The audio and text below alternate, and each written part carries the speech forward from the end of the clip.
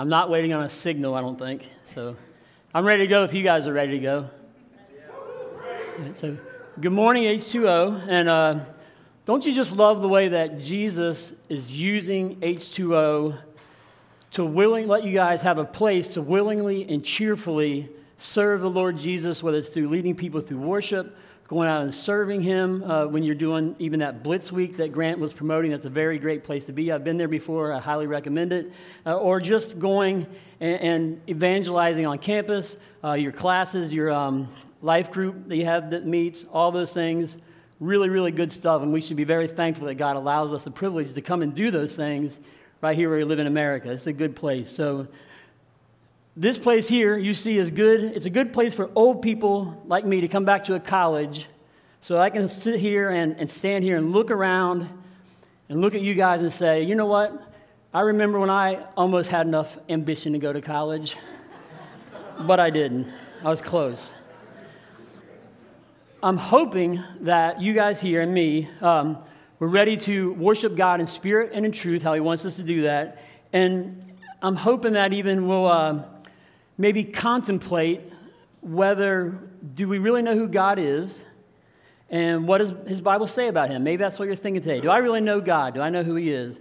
And so as we think about summer in Ohio, we know that we've had pretty good weather lately, right? Everything's been pretty good. It's not 93 with the heat index. It feels like 110, or it's not gloomy and gross and cloudy every day. And you might even hear people say we have great weather, there's not a cloud in the sky, which that's good, except I really like clouds. I am very, very much a cloud person. So I want to be clear that we're not talking about the cloud, you know, that thing that people like me do not understand. My wife will attest I hate the cloud, or whatever that thing is that shows up on my iPad every now and then. But we're talking about those big fluffy things that are outside, those big white clouds, could be gray. And we're talking about those big fluffy things in the sky. And I want to tell you that clouds are mentioned several times in the Scripture. They're closely identified with God. Isaiah would tell us in Isaiah 19:1, "Behold, the Lord rideth upon a cloud and shall come into Egypt." Revelation says, "And I looked, and behold, a white cloud, and upon the cloud one set like unto the Son of Man, having on his head a golden crown, and in his hand a sharp sickle." Other places in the Bible that you probably know, if you've studied the Bible at all, you may know that the children of Israel were led by a cloud through the wilderness. God spoke to Moses in a cloud on Mount Sinai. God appeared to Aaron on the Day of Atonement at the mercy seat in a cloud. The glory of the Lord left the temple in Jerusalem in a cloud. God spoke in a cloud at the transfiguration of Jesus Christ. We will be caught up in the clouds at the rapture. Clouds, clouds, clouds, and more clouds. I told you I like clouds. We're going to talk about clouds a little bit today. So here's what I want you to do. This is mandatory. You have to play along with us, or at least pretend like you're doing this. We're going to use our imaginations to begin our time together, all right? I can't prove it, but I'm certain that each of us have an imagination, all right? Does anybody not have an imagination? We're good to go then. In your imagination, go to your favorite grassy hillside. That's where you're at right now. You can close your eyes if you want. I'm letting you do that. It's okay. Go to your favorite grassy hillside. It's a warm spring day. It's not summer. It's a spring day, the kind with a big blue sky. You can see all these clouds coming by, rolling by you in a continual fluffy cloud parade. You're lying up there with your hands on the back of your head like this. You know, you're lying down looking up at the sky. You're looking up in wonder and amazement at what you see before you. There's a slight breeze blowing, enough to keep you cool, but not enough to be annoying. And on this particular day, this particular parade of clouds, there's enough shapes that you can see anything you want. All right, you can see the mushroom cloud, which you cannot see. And Cassie warned me that you can't. Trust me, it's there. You could see a snail go by. You can see a baseball. You might see a trumpet go by. A rocket ship would shoot by, a horse would go by, and if we could see this, which you may be able to see, you would see a dolphin going by. A dolphin, I think someone spent a lot of time in Photoshop class and made it look a lot more like a dolphin than a cloud. I think someone's cheating on that one. You'd also see an island. You'd also see Mickey Mouse. You would also likely see the disembodied floating head of Colonel Sanders. Actually, that's just my imagination. Don't do that one. As always, there's a duck. In every cloud parade, there's a duck. That's him right there. But as you watch these clouds in your head and in your mind, as you watch these things go by, every last trace of those clouds disappears. It's gone as you watch them roll by. The baseball rolls away. The trumpet slips away into the distance. The rocket ship changes shape and then kind of flies off into the distance forever. Even that cute little ducky bids us farewell and is seen no more. As our day rolls on and the weather changes, every single image that we saw in the clouds, completely gone. Nowhere to be found, not a trace left anywhere. My hope and my prayer is that image that we've kind of painted here will help us have a clear understanding of God's Word this morning. His Word, His Holy Bible that is written by men that are divinely inspired by God Himself, and it's a Word that is a revelation of God to man, to you, to me. His Word that is a perfect treasure of divine instruction. His Word has God for its author. His Word that has salvation for its end. And His Word that has truth without any mixture of error whatsoever for its matter. His Word that is totally true, and His Word that is totally trustworthy. We're going to look at the book of Isaiah today, one of my favorite books.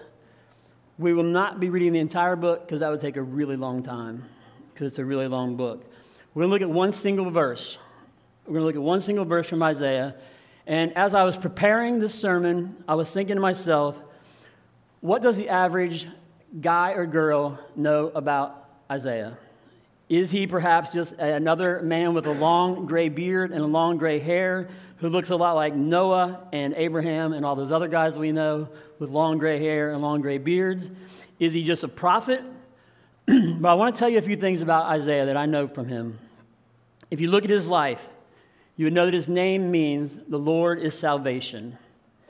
Did you know that Isaiah is quoted more than 65 times in the New Testament, far more than any other old-time prophet? I'm not saying he's Jesus' favorite, but he's pretty popular. He's mentioned by name over 20 times. He's also the son of Amos, and he was probably born and educated in Jerusalem, which makes him an excellent candidate to be a prophet around there because he knows what's going on. He ministered around Jerusalem and in Judah in those reigns of 4 kings in his time. He likely came from a family of high social status because he had real easy access to the king. He was married and he had 2 sons, both those sons whose names I have absolutely no chance of pronouncing properly, and I'm not even going to try. We'll just skip that part. But he did have 2 sons. And when God called him to be a prophet, he responded with cheerful readiness. And this could actually be a great lesson that Grant should probably preach on to kick off an upcoming Sunday sermon series, how to be ready with cheerful readiness when God calls you. That's how Isaiah was. God called him to be a prophet. He responded with cheerful readiness, even though the road ahead of him at the beginning of his calling, he knew it was not going to be easy. Isaiah 6, verses 9 through 13 would show us it's not going to be an easy route. Isaiah had quite the brilliant writing style. He wrote very well. He used imagery in a spectacular way, and he had a very rich vocabulary.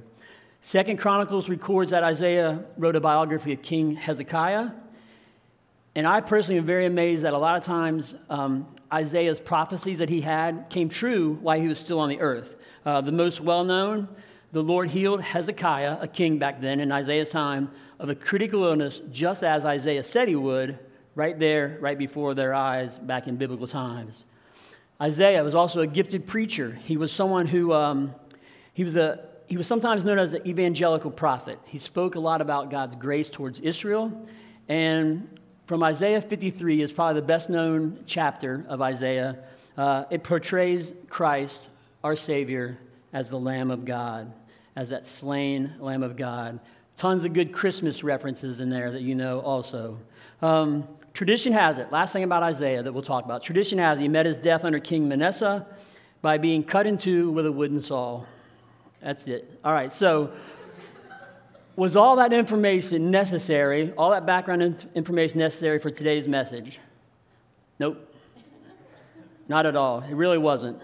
But I want to remind you that the more you read, the more you study, the more you learn about God's Word, the more you realize what a great gift His Word is to you and to me and to all of us, the more you realize that it is a gigantic love letter from God Almighty, the Father, to us, and you realize what a great gift God has given us. Get involved in God's Word.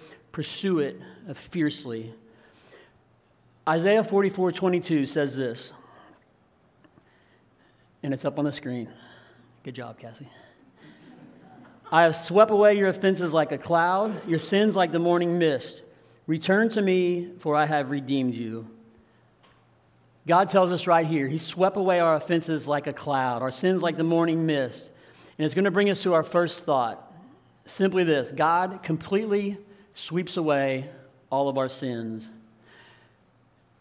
As we mentioned earlier, we had our parade of those visualized clouds, and we've seen the duck, we've seen all those things, and they were completely swept away, completely gone, swept away out of sight, nowhere to be found, no way are they being brought back to us, before us. And we may go back and say, well, remember when we saw that dolphin that day, that perfect dolphin float by us? We may say, I remember that dolphin on that day. But those clouds and those images are gone. Likewise, our sins, when we know God through Jesus, are swept away just like those clouds. We may return to the thoughts of our sins that we've committed before. We may have memories of those sins and go back to those. The devil may bring those back up in our lives. As Christians, we should know that we don't have to do that, but we're really bad about bringing back our own sins up and letting them fester in our lives and letting the devil use those against us. So all of those sins that God sweeps away are gone, completely gone. I don't know where they go. I don't know where these clouds go that we talked about. The clouds are gone for sure. I don't know where they go. Where do the sins go? The psalmist tells us this. Psalm 103:12 says this: as far as the east is from the west, so far has He removed our transgressions from us. Jesus Christ has removed our sins farther away from us than we can ever imagine or even begin to comprehend. You see, East and West never meet. It's really just a symbolic portrait of the greatness of God's forgiveness. He forgives us of our sins, and He chooses not to remember those sins, and He separates us from those sins. Knowing this, we trust in God's Word through faith. We know He's forgiven us of those sins. He swept those away. Knowing that, we need to not wallow in the past. We need to not go back and let those things affect us. We know God has forgiven, and God has chosen to forget our sins and separate us from those. And let's face it, for whatever reason, we as people, we do that. We dredge up our ugly past. We talk about it, even though if we believe God's Word, we know He has wiped our record completely clean. A different prophet, Jeremiah, was speaking to the Israelites about this new covenant, and he told them this truth that I'm about to read to you. It helps us out with knowing where those sins go. It's a truth that is a truth for those of us who know God through Jesus even today. This truth is still here, like all of God's truths found in His Word. It's in the last part of Jeremiah 31:34. And God tells us this through the words of Jeremiah: for I will forgive their iniquity, and their sin I will remember no more. Again, when God forgives you of your sins, it's a done deal. It's usually ourselves or the devil that keeps bringing these sins back up, keeps bringing up our past.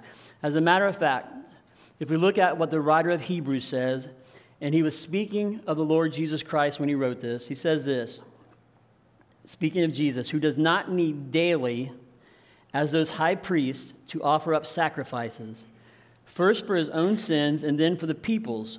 For this He did once for all when He offered up Himself.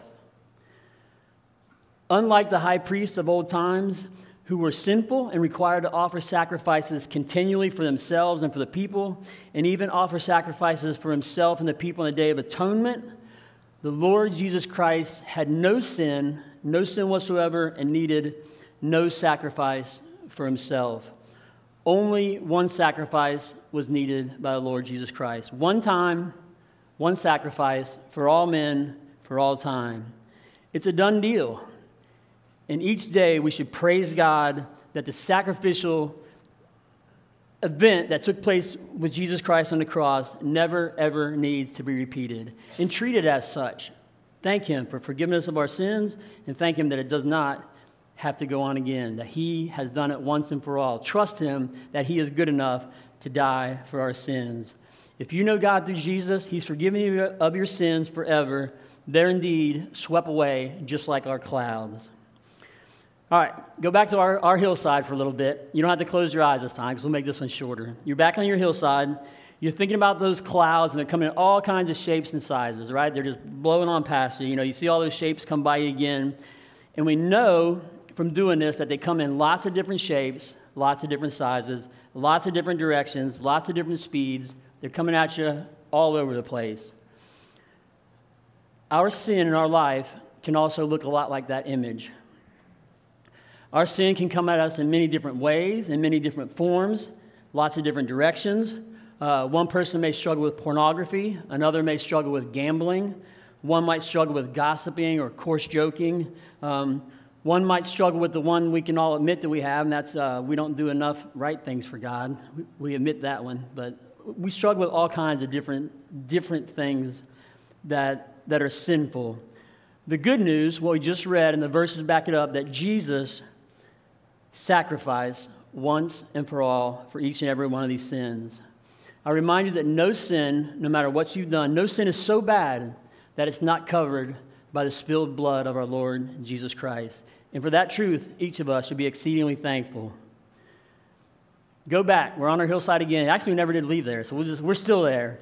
We're thinking about some of those clouds looking really pleasant, all right? Beautiful, great, white, fluffy clouds. Sometimes they really look good for a while, and then they're eventually followed by those big, dark storm clouds that come in. They change into dark storm clouds. They come on in. Sometimes we see things that look good to us, you know, the passing pleasures of sin. The Bible even tells us that sin is fun for a season, and we give in to them. But like those storm clouds, when we're involved in simple things, it blocks us from God's light that we can receive through reading his word. When we're involved in sinful things, we usually don't want to go right and start reading God's word or praising him, but we're blocked out by that cloud, that sinfulness. Think about this with me for a minute. You know, you have Mr. Sun up there, that big orange thing, one of the strongest forces in the universe, right? All kinds of light, all kinds of heat. Yet a thick cloud is able to block out that light and heat. You've sat out there on a sunny day. Here comes this big cloud. It blocks it. It's not an eclipse, but I mean, it makes the sun kind of ineffective. If you've traveled by plane before, which I know some of you have, some of you just got back from Honduras not too long ago. You went on that plane ride. You know that you can leave on a dark and dreary day. You fly for a little bit. In a few minutes, you pass through those clouds. Boom, there's the sun, just shining down on you with all its brightness. All the while that sun was there, it didn't go anywhere. It's always been there. The only difference was that thick cloud between you, that source of light, and that big sun. I mean, the only difference is that cloud is interfering with that sun getting through to you.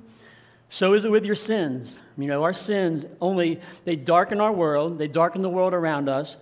And when we see that approaching storm coming, when we see those dark clouds brewing, when we see that on the horizon, that's when we need to seek shelter. We all know about this from all the weather terrorists we hear every day about how the big storm's coming, you know, whether it be snow, thunderstorms, tornadoes, whatever. Approaching storm is coming. You need to take shelter. Find the strongest room in your house. Get there. Everyone's going to die. This is how it goes with the weather terrorists. When we give in to our sin and leave it unconfessed in our lives, when we have this sin, we don't go to God, we don't confess it, it gathers up like a storm, and it brings darkness into our lives, and it brings destruction to our lives, and it blocks out what God's trying to say to us. So what do we do about that? We know it happens, so what are we going to do about it? The answer is this: seek shelter in God. The psalmist wrote in Psalm 61, in verses 2 through 4, he told us how to seek shelter. He said this: "From the end of the earth I will cry to you. when my heart is overwhelmed. Lead me to the rock that is higher than I, for you have been a shelter for me, a strong tower from the enemy. I will abide in your tabernacle forever. I will trust in the shelter of your wings. Your heart's overwhelmed? Seek shelter in God. Seek shelter in that rock that is higher than you. Seek shelter in that God who is bigger than all of your problems, that God who can forgive you of all your sins, that God who is a strong tower from the enemy. Abide in that tabernacle, we're told from the psalmist. This is not our natural tendency. When we're messing up, we don't run to God a lot of times. Paul talks about it in Romans 7, how we want to do things. We want to do the right things, but we don't do that. We want to go to God when we're messing up, but we don't do that. Instead, we tend to want to hide from him. And when the storms are coming around us, we have to remind ourselves we must, absolutely must, seek refuge in God Almighty. But a lot of times we just don't do that. How can we help ourselves in that area? Think about Jesus during his temptation in the desert, right? Satan leads him out into the desert. He's tempted by all things that we'll face, all sin in one form or another.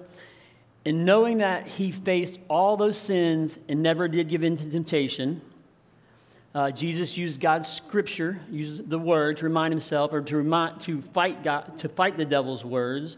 Knowing that Jesus has faced all things that we're going to face and conquered them. Knowing that his word in 1 Corinthians 10:13 reminds us this: no temptation has overtaken you except such as common to man, but God is faithful, who will not allow you to be tempted beyond what you are able, but with the temptation will also make the way of escape that you may be able to bear it. Knowing that Jesus has faced what we're facing, knowing that God hasn't given us anything we can't run from, something that's not something that we can't bear, knowing these things to be true, go to God. Go to God, cry out to God, let him be your shelter, let him be your strong tower, trust in him, and that's how you get through those storms that we face. That's how we get through the storms, by trusting God. I mentioned that Jesus used God's word as he was fighting off the temptations that Satan was throwing at him. I mentioned before that we need to keep studying and learning God's word, and it's not just so we can know it, but God's word says, hide it in your heart so you won't sin against him. A lot of us may know from Proverbs 3, 5, and 6, where it says, trust in the Lord with all your heart and do not lean on your own understanding. In all your ways acknowledge him, and he will make straight your paths. Don't stop there. Keep on reading that verse. It's a verse that we recite so often, we read it on people's refrigerators or their walls, maybe we don't think about it enough. Don't stop with just that part, but keep reading. God says, be not wise in your own eyes. Fear the Lord and turn away from evil. It will be healing to your flesh. We follow God, we lean on him, we trust him, we run to him for shelter. Don't be wise in our own eyes. Turn away from sin, and he heals us up. God helps us through those and heals us. We looked today already how Isaiah 44:22 tells us that God sweeps away our offenses. I want us to look at that verse again. We might read it a few times. I only picked out one verse for us to read a lot, but we'll read that one a bunch. You can memorize it maybe by the end of it. I want to look at it to keep it fresh on our minds, to know what we're talking about, to try to help us to put God's word into effect, let it be a part of our lives. Isaiah said, I've swept away your offenses like a cloud, your sins like the morning mist. Return to me, for I have redeemed you. The King James Version would tell us that God blotted out our sins. We know that we don't deserve our sins to be blotted out. We know that we don't deserve our sins forgiven. We're not good, the Bible would tell us, but God is. It brings me to our second thought. It's simply this. It is an act of mercy demonstrated when God blots out our sin completely. Each of us here, we know who we are, sinful men and women, deserving of punishment from a just God. But what does he do? He blots out or sweeps away our sins. The penalty of sin is death, or eternal separation from God. I read it in his true word. I know it's true. The Bible tells us in Romans 6:23, for the wages of sin is death, but the gift of God is eternal life in Christ Jesus in Christ Jesus our Lord. Instead of manifesting his anger upon us and carrying out the judgment that we deserve, instead of God doing that, God in his sovereignty and for his own reasons chose to show us mercy and chose to show us grace because of his love. And what do I mean by grace? Simply put, grace is when we don't get what we deserve. Or what we get, sorry, I confused that a little. When we get what we don't deserve. Grace is when we get what we don't deserve. A related subject, mercy is when we don't get what we do deserve. Maybe you can recall the story of from Luke. Okay, it's from possibly the first chapter. I'm not sure. But it's a good story. It's about Jesus calling 4 fishermen as disciples. He's calling these men. He's teaching by the Sea of Galilee. And he sees these 2 boats, and they're by the lake, but the fishermen were away from the boats, and they're off washing their nets. Jesus gets into the boats. He gets into Simon Peter's boat, and he asks him, hey, row out into the middle of the lake. From there, he began teaching. When Jesus, our Lord, was done teaching, he told Simon, go to the deep water and let your nets out for a catch. You're going to catch some fish.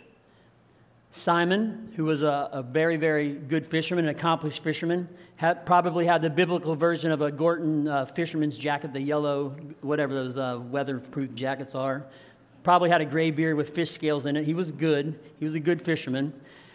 He told Jesus, we had already fished all night. We haven't had a bite. We haven't done anything. We haven't done any good. But because Jesus asked, he said, I'll let the net down anyway. If you know the story, they caught so many fish that their net was breaking. They asked for help. Another boat comes out. They throw their net over. Both boats are just filled up with fish. They both begin to sink. This miraculous thing is taking place. All these fish everywhere, boats sinking. Simon sees it. He falls down and worships Jesus, and he says this, depart from me, for I am a sinful man, O Lord. Everyone there was astonished at that catch. Jesus' words to Simon were just this, do not be afraid, for now you will catch men. We talked about mercy and grace. At this very second, the Lord Jesus showed Simon both mercy and grace. Simon confesses his sins to him. Jesus doesn't say, I'm going to smite you because you're a sinner. He doesn't condemn him for confessing his sins to him, but he shows him love, and he affirms that he's going to willingly use him in his kingdom. When we see miracles take place, such as when I go to God as a non-believer, as somebody who doesn't know God, I go to him and I say, Lord, I know I'm a sinner. Forgive me of my sins. We see this miraculous thing take place where God forgives me of those sins. We're falling down knowing that we've done wrong, but God does the same exact thing. He says, I forgive you of your sins. I'm not going to condemn you. You can go and be part of my kingdom and serve and be part of my family forever. That's the grace that God shows. He shows mercy by not just smiting us to smithereens because we're sinners, and then he shows us that grace by allowing us to serve in his kingdom and do wonderful things and great and mighty things for him. You see, when we follow Christ and we go back and we confess our sins to him, he does not hold those sins against us. He doesn't bring those up and punish us for them every time. He chooses to show us mercy and grace and tells us that he will use us in his kingdom. All right, I'm going to have a minor public service announcement. Because of God's grace and mercy, because of what he does for you, what he did on the cross for you, past, present, and future sins are forgiven. And we know that. We should know that Jesus said they're all forgiven. Well, they're a pretty good trick. Jesus expects you to serve in his kingdom when you have been forgiven by him. A great opportunity would be that Blitz Week coming up. Put that into play. God said, you've been forgiven. We can read all over in the Bible where Jesus said, go out and do what I want you to do. Don't just be a hearer of my word, be a doer.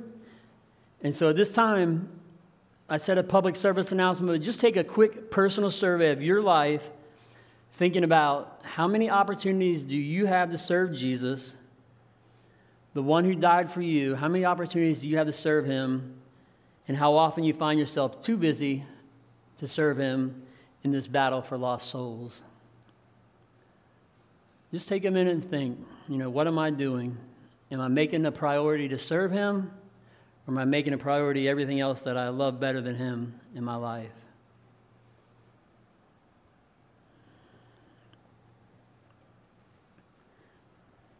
Am I serving Christ the way he wants me to do that? The Bible is really clear. We've all sinned and fallen short of the glory of God. We talked about how that punishment for that is, for punishment for sin is death. That's the way God does it, because he's a holy and just God.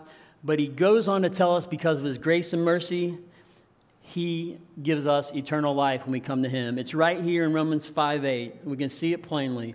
Romans 5:8 says, "But God demonstrates his own love toward us, and while we are still sinners, Christ died for us." Everyone in here should find it utterly amazing that God in his sovereignty decided to show us the grace and mercy that allows us to have eternal life, to be in his family, even though he knew how me and you were going to turn out. God still loves us that much. We are sinful people that deserve death, yet God loves us enough and showed us his loving kindness and chose to spare us from that death, from that eternal separation from him. And God actually wants all of us to be saved. He wants us to spend eternity with him. He is a good and loving and wonderful God. I want to remind you today simply that God will sweep away all your sins when you know him through Jesus Christ. Sweep them away forever. He'll blot out your sins forever. All of our sins have been taken care of by the finished work of Jesus Christ on the cross. But we want to be clear that God offers this salvation freely to those who will accept Jesus as their Savior. It doesn't just go to everyone. It's offered to everyone. You have to go and take that free gift of salvation from Jesus Christ. All right, back to our hillside. I think this is our last visit there. You're at that spring day, and those peaceful clouds are floating by. They're rolling by. The wind is blowing just right still. If you want to, you can close your eyes and imagine some stuff at this time, or if you've already had your eyes closed for a long period of time, that's okay too. But I have a valid reason for you to close your eyes this time. Although now I think about it, you won't be able to do that. You'll have to read with your eyes closed. That ain't going to work. So here's what we want to do.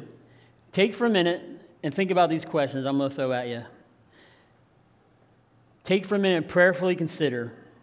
And you can close your eyes. I guess I could just read them to you. Have I accepted this free gift of salvation from God? Have I accepted the gift that God has freely offered me because of his grace? Do I truly know God through faith in his Son, Jesus Christ? And for those who know him, do my actions show that I am one of his children? So just contemplate those questions for just a minute. Do I know God through Jesus? Have I accepted this free gift that God has offered me? Do I truly know God through faith in his Son, Jesus? And if you already know him, do my actions show that I am one of his children? Let's go ahead and pray. Father, thank you for this word you have. Thank you, Father, that you've given us your truth. And Father, we pray that you would guide the rest of this teaching, that your Spirit and him alone would teach. Father, that you would guide us into being doers of your word and not just hearers. Father, if anyone does not know you through Jesus, that even as we speak a little more, Father, your Spirit would prompt them to know that you are Lord. In Jesus' name we pray, amen. Actually, I faked you out. I wasn't done yet. I knew when I said that, I thought, you know what? If I'm praying right, it's okay. Oh, yeah, it's 3 points. I'm Southern Baptist. I got to have one more point in here. All right, and this is an important part, too, so it's okay. So we can see here what we've looked at so far. The last part of that verse, I'm going to read it again, 44:22. I like reading this verse a lot. I have swept away your offenses like a cloud, your sins like morning mist. God says, return to me, for I have redeemed you. Return to me, for I have redeemed you. God says, return to me. Redeemed just simply means we're bought back at a price. Those of us who know Jesus have been redeemed by him. We've been bought back by him. 1 Corinthians 6:20 would tell us this. For you were bought at a price, therefore glorify God in your body and in your spirit, which are God's. Because you're bought at a price, again, your sins have been forgiven. We've talked about today how God removes our sins as far as the east is from the west. He remembers them no more. And if we believe this, why are we living any other way than a way that is something close to God? when we talked about God's grace and mercy, before we knew God, we were separated from him by our sins. The Bible's clear about that. We chose, the Bible said, to make ourselves enemies of him. We have each chosen to make ourselves his enemy. Now that we know Jesus, if you know him, we obey that gracious command he's given us. Return to him. When we mess up, return to him. If you don't know him, he still made you, created you in his image. Return to him. When my wife and I work with the youth, we constantly remind the youth, when you mess up, and they did a lot, just like we do, the worst thing you can do is run from God. Do not run from God. For one thing, it's impossible to get away from him. But the best choice is to run to him, confess the sins that you've done. He already knows about them. Just be in agreement. Hey, I've messed up. I've done wrong. And just do what Isaiah says, return to me. We reminded them of that often quoted verse from 1 John 1:9. When you run back to God, you can remind yourself of this. If we confess our sins, he is faithful and just to forgive us our sins and to cleanse us from all unrighteousness. When we truly believe that God no longer holds our sins against us, when we truly believe that, and he doesn't hold those sins against us, we know he does not, we can return to an intimate relationship with him and serve him as he wants us to do. I want you to think about Luke chapter 22, verses 31 and 32. And this is where Jesus is about to tell Simon Peter, you're going to fail. You're going to mess up. You're going to deny me, is what Jesus is telling him.